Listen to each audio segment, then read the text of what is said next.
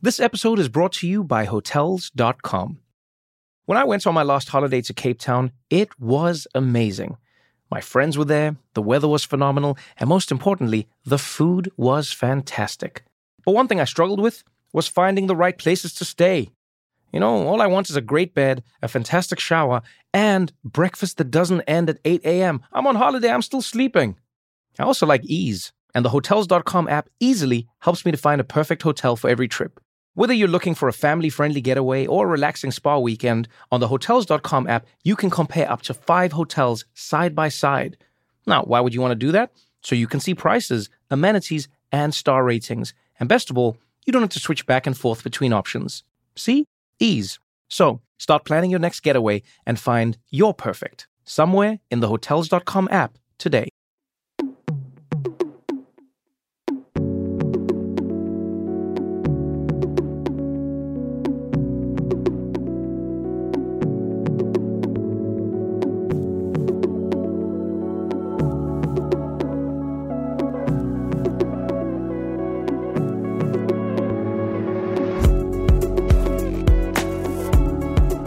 Hello and welcome to Bringing Design Closer. Our goal is to have conversations that inspire and help move the dial forward for organisations to become more human-centred in their approach to solving complex business and societal problems. My name is Jerry Scullion and I'm the founder of the Human-Centred Design Network and the CEO of ThisIsDoing.com, home to many of the world's best design and changemaker courses online. Now, today in the show we have Laura Yarrow, Head of Design at Her Majesty's Land Registry in the United Kingdom. And in this episode we chat about design agitation and enabling change within organisations. Laura recently shared a fantastic thread on Twitter about many of the common designer statements that we've probably heard a million times, that no one is listening to me. And we chat about the challenges that many designers have in their workplaces and how Laura approaches many of these within her role at the government in the United Kingdom. It's a good one. Let's jump straight in. Laura Yarrow, a very warm welcome to Bringing Design Closer, and this is HCD. I'm delighted to have you here. How are you? I'm good, thanks for having me. How are you? I'm delighted to have you here. I follow you on Twitter, and I'm looking forward to getting into some of the topics today around, you know, design leadership and agitators and what does that look like. But before we jump into the conversation, Laura, maybe tell us a little bit about who you are and where you're from. I can do and that. What you do as well. I was going to say, what do I do? Yeah. And do you want me to start from the very beginning, like the beginning of You were born in 90... I'm joking. Yeah, so I mean, my background is in web development. I started that, and that's where my career started. And I sort of slowly transitioned into the UCD world. So research and design. So I was in my safe space of computers being, you know, the safe space, black and white, IT. very binary, IT, very binary, easy. Once you sort of worked it out how to do that, and then, you know, the whole world of humans came to me, and design, and how, you know, that's so much more interesting, isn't it? There's so much more complex, so many more grey areas with people. And that's kind of how I got into user-centred design. And I've just been fascinated ever since with what people do and why they do it, because they are just strange creatures, aren't we? We're all very odd. So my... I'm not. Some more than others, yeah. Looking at you. So yeah, exactly. My current role is working for UK central government. So I work for the Land Registry. And that's a team of designers. So I'm the head of design there, the design practice. And that consists of content, interaction, accessibility, and service designers. And we've recently added a design ops person into the mix because we're growing. There's about 25 people, I want to say now, but it fluctuates at the moment. Okay. You know, it's busy. So what does a typical day look like for you then in the Land Registry? Meetings, Teams meetings, Slack messages. But yeah, we're working with all different people. Sounds exciting. We have a really strong, community of designers, and so a lot of that is based around them understanding their needs, training, and how we want to grow the community and progress people through their careers and do great design for public services, basically, because it is public services we work on. They have to be accessible and usable, inclusive, consistent, efficient. You know, all these things that we have to design for is my remit, and my name's on the sign off, to make sure that they are done correctly, and we meet the user need. So that's yeah. It is exciting, like, when you get to be that person to, as you said, to sign off and things, and your name is there against it. But that kind of responsibility doesn't happen by chance. So we're going to talk a little bit more around the leadership side of your role. It sounds like we could talk about a whole different gamut of stuff based on what you just told us, but I definitely want to focus a little bit more on what does it look like and moving the dial forward, which is something that I'm really passionate about, especially within the government sense and where you're at. And just to back up, the kind of to zoom out a little bit more in this conversation, what led us to connecting, about this podcast was a tweet that you put out towards the end of January this year. And I'm gonna read the tweet out just for people who haven't seen it, because you were mentioning there it's had over 200,000 views at this stage. And it starts off with, and as you said, you get a little bit ranty, which I don't like, which I do like. I don't mind. Because over the years, the most common designer complaint has always been no one listens and UX isn't a priority or understood. So I want to throw something controversial out there. Some of this is our own doing. A quickish thread on why and how to fix it. I haven't met one designer that had it easy. Even orgs that invest heavily in user-centered design still have their issues. It's always the elusive seat at the table that designers chase. And it's common to feel you're stepped on or underappreciated. This is common. It's not you. However, as humans, we all have a certain amount of agency and freedom to try and change things, like the amount of time, design, and research is given in an organization. Some people might call this being an agitator. And to an extent, I agree with this, is a good thing. So let's talk about what it means to be an agitator. Where and why are you using that word? And what's the background to it? I think the background is something I touched on there in that thread, which is that we always want this seat at the table. And I like to say, and others have said this isn't my quote or my thought really, but you can either be at the table, and if you're not at the table, you're on the menu, so you're the one on the menu. And I think that's where this feeling comes from. There's this accepted feeling that as a designer, you will always be on the menu. You will never have that seat, and you're always fighting to do the work that you want to do. And this is something I'm guilty of throughout my career as well, is that I've been frustrated with that. You have this role that maybe has a social impact. We're designing things for people to make their lives hopefully better.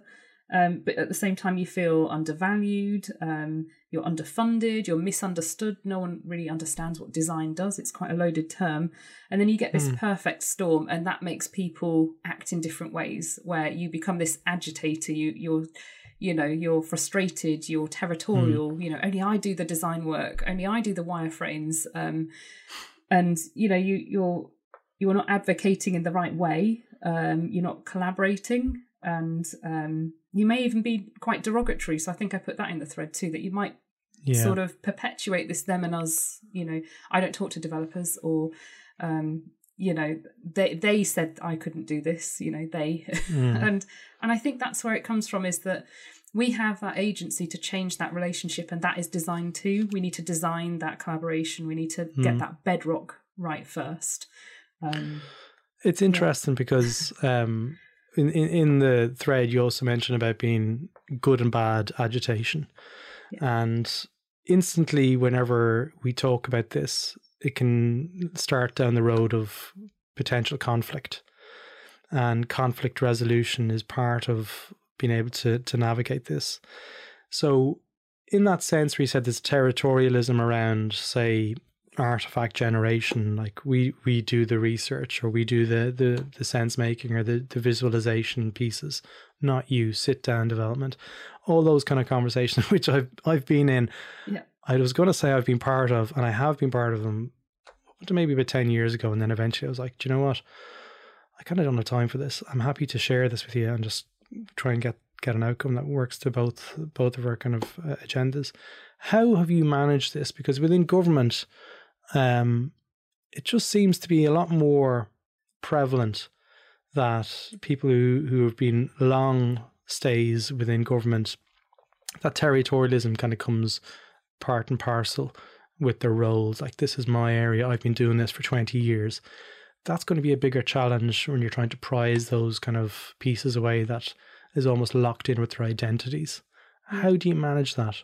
So yeah, these long-standing habits and behaviours that, I mean, this is the irony, right, isn't it? We're supposed to be the experts on people and the way humans behave. And then when we have to turn that inward and internally to the people we work with and see them as our users and our customers, we really struggle. I mean, that's been my experience myself personally, and in other roles I've been in, that and you see it all the time. I've run training sessions, I've run various meetups and communities, and it's always the thing that gets people riled up and talking until like late into the evening is, I just can't get this person to understand what I do, or I'm so frustrated. I'm just, not included in the right meetings or the right ceremonies and stuff. And and actually, that's really frustrating to hear, because I think there are things we can do. And I think I talked about those in the thread that, it's all the invisible stuff that's the hardest, right? Isn't it? How you govern yourself and how you talk about what design is. And there's so many different pitfalls. So, for example, I think one of the things that I see really commonly is we're really defensive as designers, and we don't always know it as well. So we may be writing things like, I just need time to do this bit of design. And it's almost like please let me do it. I'm asking your permission.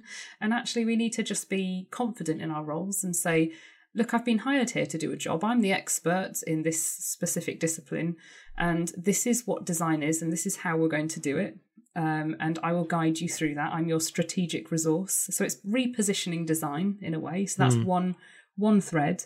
And then it's building these relationships on the overlaps as well. So there's a case for saying that design works across the whole life cycle of a service or a product, touching lots of different disciplines, whereas some don't, like maybe dev only touches one part of the project, and so on. So designers work across everything, and that means there's loads of these overlaps and opportunities, not challenges. They're opportunities to work with someone. So we mentioned earlier someone saying, oh, that's my spot, don't do the design.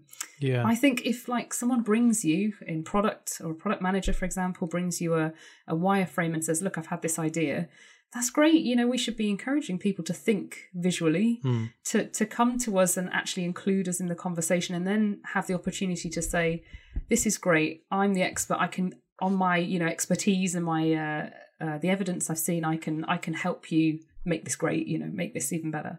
So there's definitely there's a lot to that. And I mean, we ask for collaboration and we ask for participation within other disciplines within organizations, and I've had it a number of times. I remember one incident where I was doing work for a medical company, and I was starting, this is maybe 2011 or something, I was starting to sort of welcome.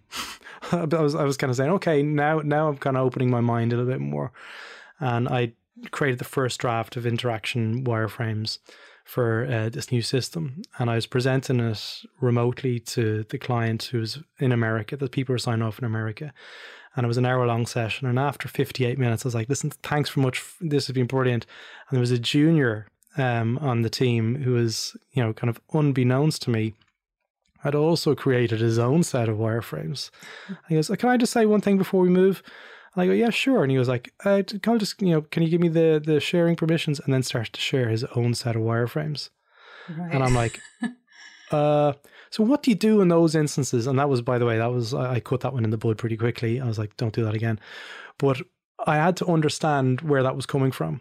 And if we ask for this participation and we ask for people to kind of like share ownership, there still needs to be a bit of an understanding that you're the person responsible for this. You're the person who's owning this. And how have you handled that? If you end up having loads of people creating wireframes and loads of people working on their own little versions of things and bringing it back?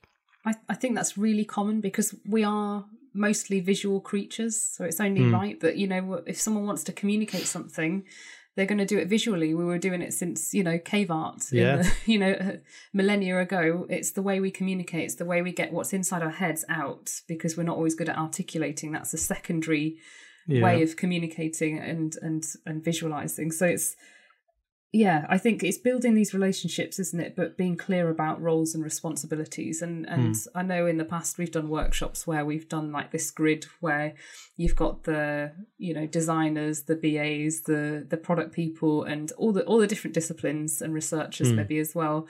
And then on the other side, you've got, what do you think we do? And then getting each discipline to sort of talk about what they think you do, and then you being able to play back what it is you do, and then agreeing on where the overlaps are and where you'll collaborate together. So it's really clear, it's all out there for everyone to know. And I've done in the past as well these charters between different practices as well, which are really good to say this is how we'll work together. But I think all of this is just scaffolding, isn't it? It's all scaffolding to what the real thing is, which is building the right culture, building the right relationships, and that's the hard bit. That's the invisible bit that you have to work at, like a marriage. It's like it is maybe saying more about my marriage, but yeah, it's you have to really work at these things to get them right and to make them persist. Yeah. But when you say building the culture and building all of that kind of stuff, usually when you're building something, you have a sense of kind of ownership of what you build, and what materials you're going to use in that build. So if you're building a house, you get to choose the windows, choose all that kind of stuff. In government in particular, you don't always get to choose the materials, and in this instance we're going to talk about people. Sometimes you have to inherit people as part of your team who've been there for 20 years and they want to get involved and they've been seconded into this area of the business. And you're going to be working with people with different maturity, different levels of aptitude, and sometimes different levels of interest. They might be there and they're like, okay, well, I'm not really that keen in it. Like, I don't really want to do the research, but hey, you know what? I'm the research person on this project.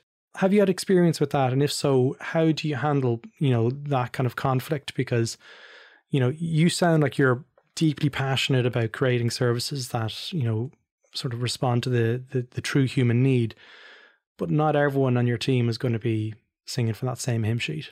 So, yeah, I'm going to directly be you be Frank, I be Anne. Hey, I'm going to contradict you. Actually, I'm going to contradict you here. So I think in government design, user-centered design is actually more mature sometimes than private sector, other sectors. So I think that's because we've got this strong set of principles to work to. Mm-hmm. We've got a strong sense of direction. That we have to produce things that work for everyone. True. It's a really big audience. And the Land Registry supports £7 trillion of property assets in the UK. So it really props up the economy. It supports it, helps it run. So it has to work, and it has to work for everyone, and it has to be inclusive. So I mean, and by saying it, comparing it with the private sector, I mean companies as a whole. I don't mean the actual practitioners, because I think everyone, as if you come into design and you're passionate anyway. I don't think you do it if you're not passionate about people and designing things and creating and being creative. But I think you sign up for that. That it's going to be more restricted in like how creative you can be, but there's a different mission there. But going back to like leadership and inheriting and people's ways of thinking about user-centered design, I think that's any organisation. You could inherit people who are not passionate, or they've been there a long time, or they don't agree with the mission. That's anywhere. That's not just public sector and government. One of the big things in your thread, which kind of said, okay, I definitely want to speak to Laura, which made me reach out, was because I was formulating a talk pre-pandemic around trust and building trust. And within design, we talk about building culture and building teams and, getting buy-in and getting the seat at the table and stuff like that. Building trust is really, really hard. And building trust in teams and organizations that have been doing it a certain way for so long. And then you become this person who comes in and, in my instance, I'm like a Duracell rabbit. I'm just running around kind of full of energy, kind of going, let's try this. I'm probably over positive some days. What are your thoughts on the role of trust? And what are the things that you should avoid doing? Avoid doing? Like, what are the pieces that you think we need to be cautious of? Yeah, so I saw a really good quote the other day, and it was by Catherine Grace, who's the new head of NHSX, I think it is, and it's via Stephen Covey, who did is it 7 Habits of Highly Effective People? So he said progress happens at the speed of trust, and it's a really slow thing to develop, but it's a really quick thing to break, isn't it? So it's one of those really interesting cultural things that happens, is that, you know, you can discard trust really quickly and it will never be built again, you know, between a couple of people. But if you take the time, if you accept it's a long game, it can be built. The things not to do, I think, were the things I listed earlier about, you know, being derogatory, because that breaks trust really quickly, and, you know, advocating in the wrong way, making it us and them, being territorial, not sharing and being transparent. But I think the ways to build trust are the opposite, being transparent, and also showing the science of design. So you said you run around going, oh, let's try this. Actually being focused and showing that design is so much more than colour palettes, aesthetics. You know, it's actually about cognitive biases, Gestalt psychology, the way we perceive the world, behavioural economics, and other, you know, psychological and social science backgrounds. That is how we build the credibility that we're a scientific, strategic unit in an organisation, and we have a way to be used early on in the process to be part of the decision making, to be part of the problem framing, and the same as any other discipline, like developers, for example. You know, if we're included early, we can help supercharge what you're doing, but brought in too late, we can only do the aesthetics, really. I wonder, and again, this is a kind of a pretty open conversation, but I don't think we can measure trust. I think it's something that you can sort of sense. It's a human thing, that if you feel like you've actually hit that point where you can actually have open conversations without fear of retribution and fear that things are going to happen in a negative way. What are your thoughts on being able to measure these kind of things that are intrinsically difficult to measure?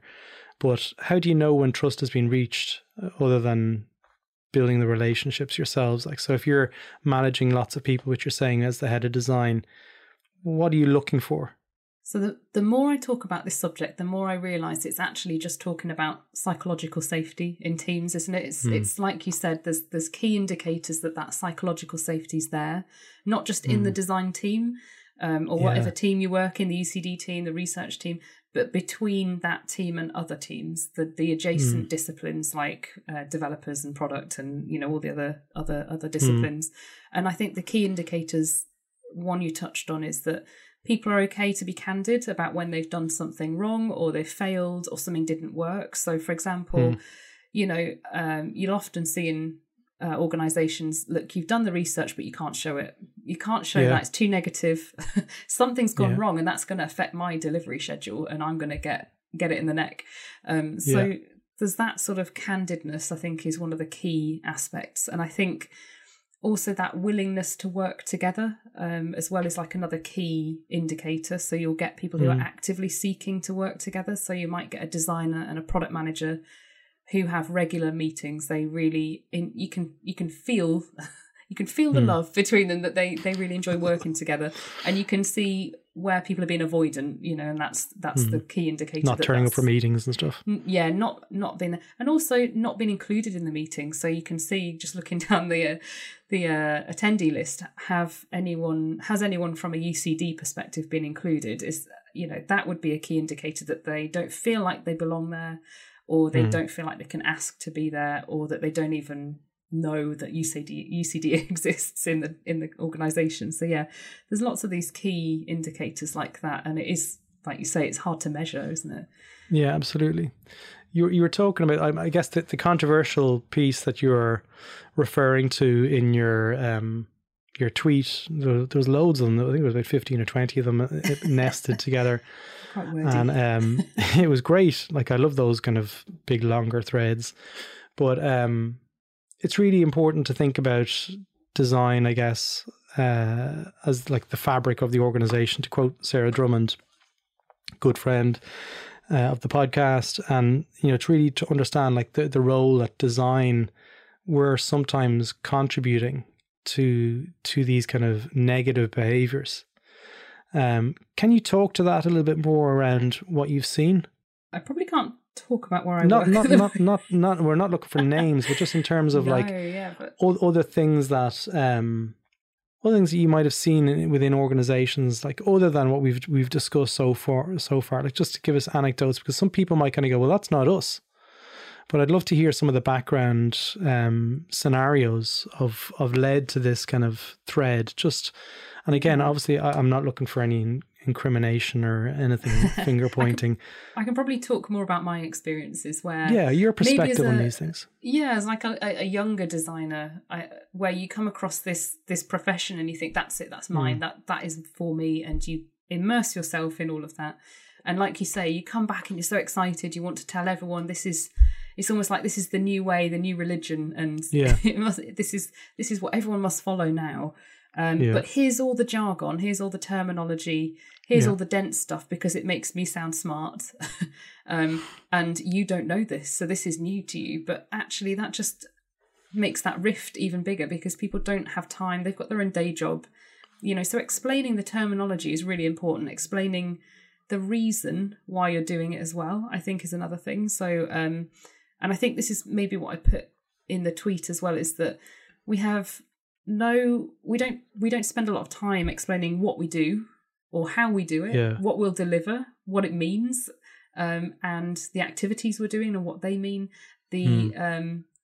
how long it takes. Have I already said that one?